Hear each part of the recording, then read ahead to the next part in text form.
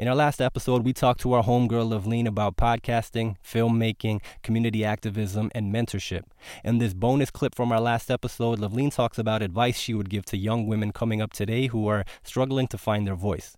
She also talks about how she had to redefine success for herself that was different from the way that her immigrant parents envisioned it. In finding your way in the creative arts, I think what's very important in your story is without knowing what the fuck you're doing, you threw yourself head in always. And that's kind of where the best people in their certain fields kind of start off with, right? We have this kind of thinking that we're like, okay, I can't do that. Yeah. Like, that's the biggest thing. We're our biggest doubters, our biggest critiques at times. Of course. But the beauty in your story is, I didn't know how to teach a class, but I did it. And look, and just as much as you may have inspired kids, that probably inspired your story to keep it going and keep your shit thriving, right? So I don't know, like kind of how can you get kids who may not be so comfortable as you to go out there and do that? I think something that made me really think on that we didn't touch on is that, like, some people look at me. I think for me what's really important is to inspire young women, young Punjabi Sikh women especially. And, like, when I was young, and, like, to this day, and when I'm saying when I was young, like, up until 25, my parents were very strict with me, incredibly strict. I wasn't allowed to, like, have friends. I wasn't allowed to go to sleepovers. I wasn't allowed to go to parties, even in high school. I wasn't even allowed to go to the library some days. When I went to university, I had to fight. Like, I was fighting my parents all the time. And I think that that's where doubt from other people couldn't even enter, because I had to literally build my voice inside myself. My parents wouldn't let me be in theater. My parents wouldn't let me be in clubs because they were just like, and I had an A average, right? So I didn't drink. I still don't drink. So it's like, I wasn't even getting in trouble, but they wouldn't even let me do these things. They wouldn't let me take the program that I wanted when I went to York, but I would still do it. And so sometimes people look at me, and even in high school, I got really good at creating this persona that I'm so cool, like, so whatever. And I would, like, figure out ways to show up at the party and, like, leave by 9:30 and, like, like, I'd figure it out so that I'd be there, But so sometimes people look at me and they're just like, oh, but you don't know, Loveleen. I'm like, no, they're still like that, And for me to, like, I've actually been disowned twice. And so for me to move out on my own in Toronto, for me to make films, like, I've been shit on so much by my own family, as a woman, and I am 31 and I'm not married, and the brown women know how big of a deal that is. And I can joke about it, but, like, me doing a master's, even that, like, my uncle came up to me and said, how are we going to find you somebody to marry? You're going to be too educated. Jeez. Yeah. Me doing the activism work, my mom would be like, you're too loud. Nobody wants a bahu in their house like that, And so, and after a while, like, they still would say things like, you got to let this community work go and just get a job as a teacher. Like, things like that. And none of what I was doing or my voice mattered, or what I value, my own values even mattered in that. And they supported me and encouraged me in different ways, so I'm not going to knock that. But I wanted to be heard that, like, I understand those Punjabi girls at home that are literally not allowed to leave their house while their brothers are going around doing whatever the hell they want. I get it. But you got to fight for yourself if nobody else is willing to fight for you. You got to dig deep into that light and protect that light with everything that you have. Because right now what you're seeing is somebody that has finally taken off that protection and been like, here it is. But for a long time, I had to just, like, hold it here and just be like, just keep going. Like, hold my light, protect it for as long as I could, because I could not bear the thought. I knew that I'm here, like, I knew I could feel it, like, from Sikhi, too. I'm here for a reason. This is my light. And from Sikhi, I learned that men or women are supposed to be equal. I have every right to be here, but that's not what I'm experiencing. So I'm going to hold this light because my ancestors are revolutionaries. I'm going to hold this light until I can, like, let it go. But I'm not, nobody's extinguishing this light from me, even if it means that sometimes I got to navigate it in different ways. So it was hard to get sorry. It was hard for me to get to this point as like a young Punjabi Sikh woman who is educated and like even to fight to get that education, you know? And so for me, I did this because I'm the oldest of the oldest. So I have 20 first cousins coming after me. 15 of them are girls. And I never in my brain was like, they are not going to experience what I had to experience. And I need them to see a different way. And for me, that's always been important. Like even on my Instagram, I'm always posting like happy things or me being out in places because I want people to see that there is a different way to be a Punjabi woman. Yeah. There is no one method. There's no one cookie cutter way to do it. And like if that means you want to be a housewife, good on you, do that. But there's also a million other ways to do it. So for me, that's like coming back to that earlier thing, it's like I don't have the luxury of being quiet. I can't, because if I see another Punjabi girl miserable and like losing herself, that's the utmost amount of like sadness to me. Yeah. Like that is the biggest sadness to me, to be like, my parents are telling me to do this. I'm like, you are a grown woman. Like I understand it's hard, and I don't think that anyone's struggle is easy, so I'm never going to be like, you should run away from home too, like I did when I was 16. Like I'm not going to say that.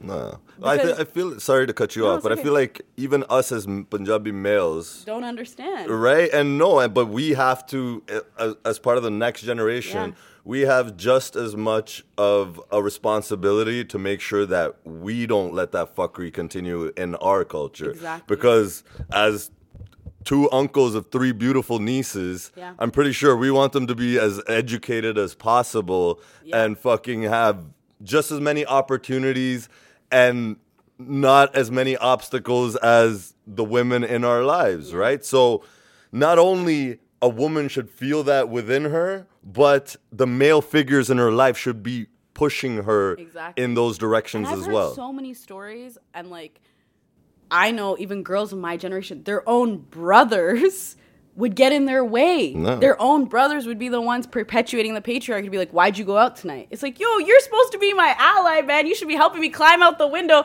That's what happens in the movies. Yeah, like, you know for sure. So like, that's what, and then, so connecting to like that last tidbit that I've been really understanding now as a grown up and reconciling my own shame, because it's like, I don't own a house. I don't have a consistent job. I had to move out for my own mental health. So I've been paying rent. I went in a lot of debt to like move out and like not get support from my family and stuff like that.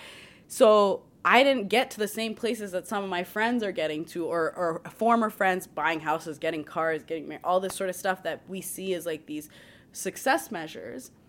And people like my mom, or like people will be like, you have a master's and you don't have this type of job.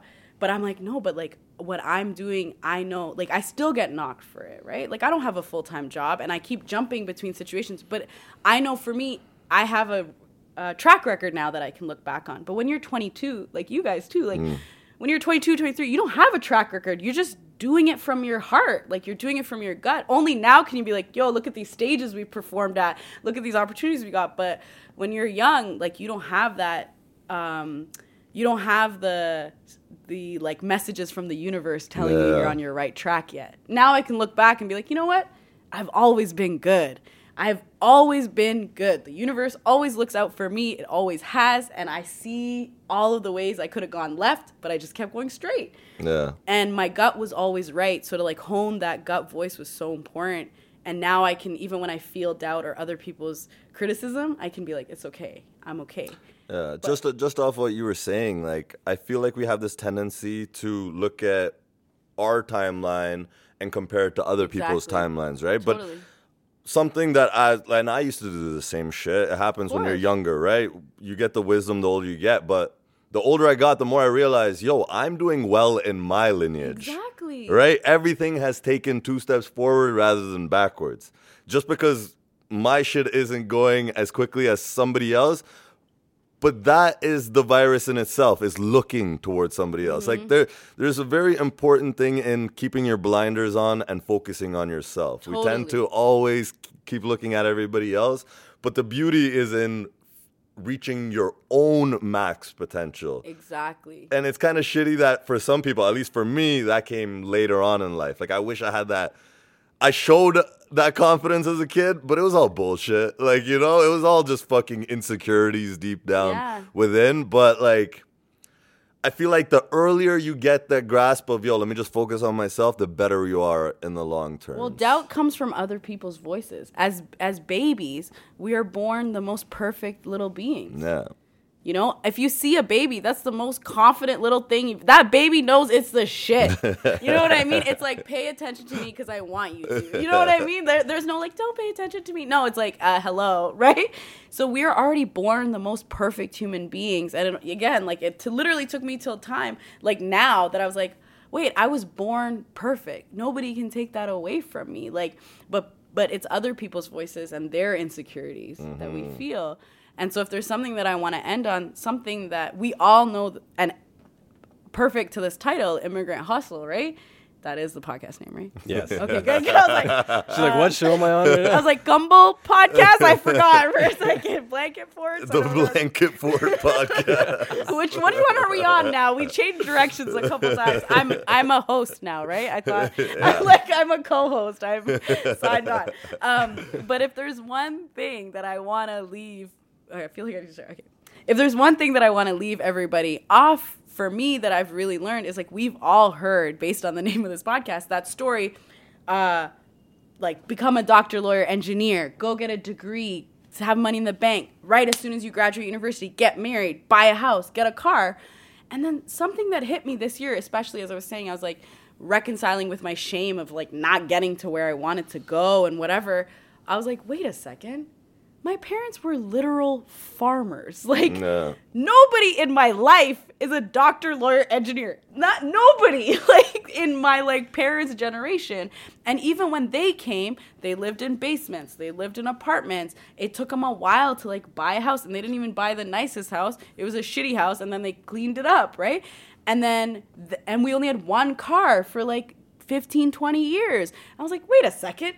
They literally created this fantasy that nobody can meet. Yeah. And like people raise kids in all sorts of different circumstances, and we've been like, oh, you can't have I used to think I can't have a kid until I have my life together and I have a house. And I'm like, wait, I was raised in an apartment building. That was fine. Like, so I think I had to start pulling apart this fantasy that's been created out of their trauma, their insecurity, their need to lay roots and build a foundation, and be like, wait, we're allowed to have a variation of experiences here because that's just a fantasy. That's not even a reality. That's not even something that we can put our feet on. No. That's not even something that like we can get support or mentorship to make happen.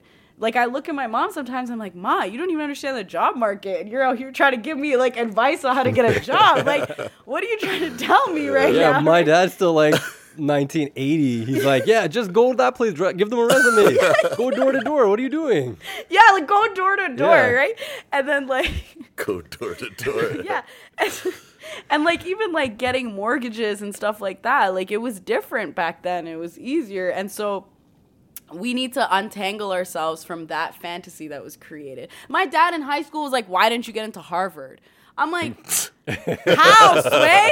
How? Like, how is this gonna? And now that I actually understand how to get to Harvard, I'm like, bro, that was on you. You needed me in those SAT classes at 7 years old. Like, why did you get me into Harvard? Like, why did you make $100,000 donation with a wing with our name on it? Like, excuse me. So even those things, like my dad was like, why didn't you get to U of T? Because that's prestigious. They were literally just being like, what's the best that we can get them to hope for? So figure out what's the best for you to hope for. And we only have one life to live, man. And like we have this beautiful opportunity as this new diaspora in Toronto, this new Punjabi Sikh diaspora, not like Vancouver, not like London or Cali. We're in our first gen. Like we can blaze those trails and like have more, because even in Vancouver, like they don't have that many Punjabi people in different industries. Like, we can blaze those trails and be like, because of somebody like Neetu, who was that teacher, she brought me in to do that thing. And then, like, I've met a producer, documentary producer, and she wants to bring me on to do her films. Like, we can literally blaze trails and, like, allow for different representations of experiences. Like, we are not a homogenous community, and the more expressions and voices we have out there, especially of, like, our brilliant fucking revolutionary, resistance-filled Punjabi Sikh women, like, then we can be like, we need to determine our own understanding of success. Because I'm sorry, like, just buying a house and having a car, like, from our community, like, that's what success is? Nah, man, we got to reach higher. And success to me isn't even going to be, like, biggest politician or, like, the CEO of a bank. No, man, we got to be changing this world. And that's the lineage that we come from. And that's what I want to see. I want to see more of us Sikh activists on those streets. And, like, I know that when we went to protest and the Sikh community showed up even a couple years ago and we served 500 cups of cha, like, it was in the news, and, like, everybody there was like, yo, you guys came through. Like, that's what I want to see up. And I want to be those people that they're like, the Sikhs always roll through. Like, we need to understand what our understanding of success is, what we want our community's legacy to be here. And I don't want it to be that we're hated because, and this is happening in Brampton right now. Yeah. We're getting hated because we're moving up so fast and we're not bringing nobody else with us. We literally are the white man pulling up the ladder, being like, nah, we good. You know what I mean? But we didn't get here because people pulled up the ladder on us. We got here because people put the ladder down for us from other communities. So we need to make sure, like, how do we make this place that, like, everybody can thrive and flourish? And, like, we all have a light within us, and that needs to be, like, whatever your gift is, that's why you're here on this planet, and it doesn't matter if you get paid for it or not, but we need it, man. We need your gift. Like, we're in tough times, and the only option we have with, like, Trump and Ford and Tory and, like, the climate and all that, literally now or never, guys. Like, put it out there. Like, just whatever your gift is, we need it. Like, just put it out there, because what are you going to wait for? We'll all be dead soon enough. That's a pretty morbid note. So we're all gonna, like, die? So we're gonna die, so just, like, make your film, okay? Well said.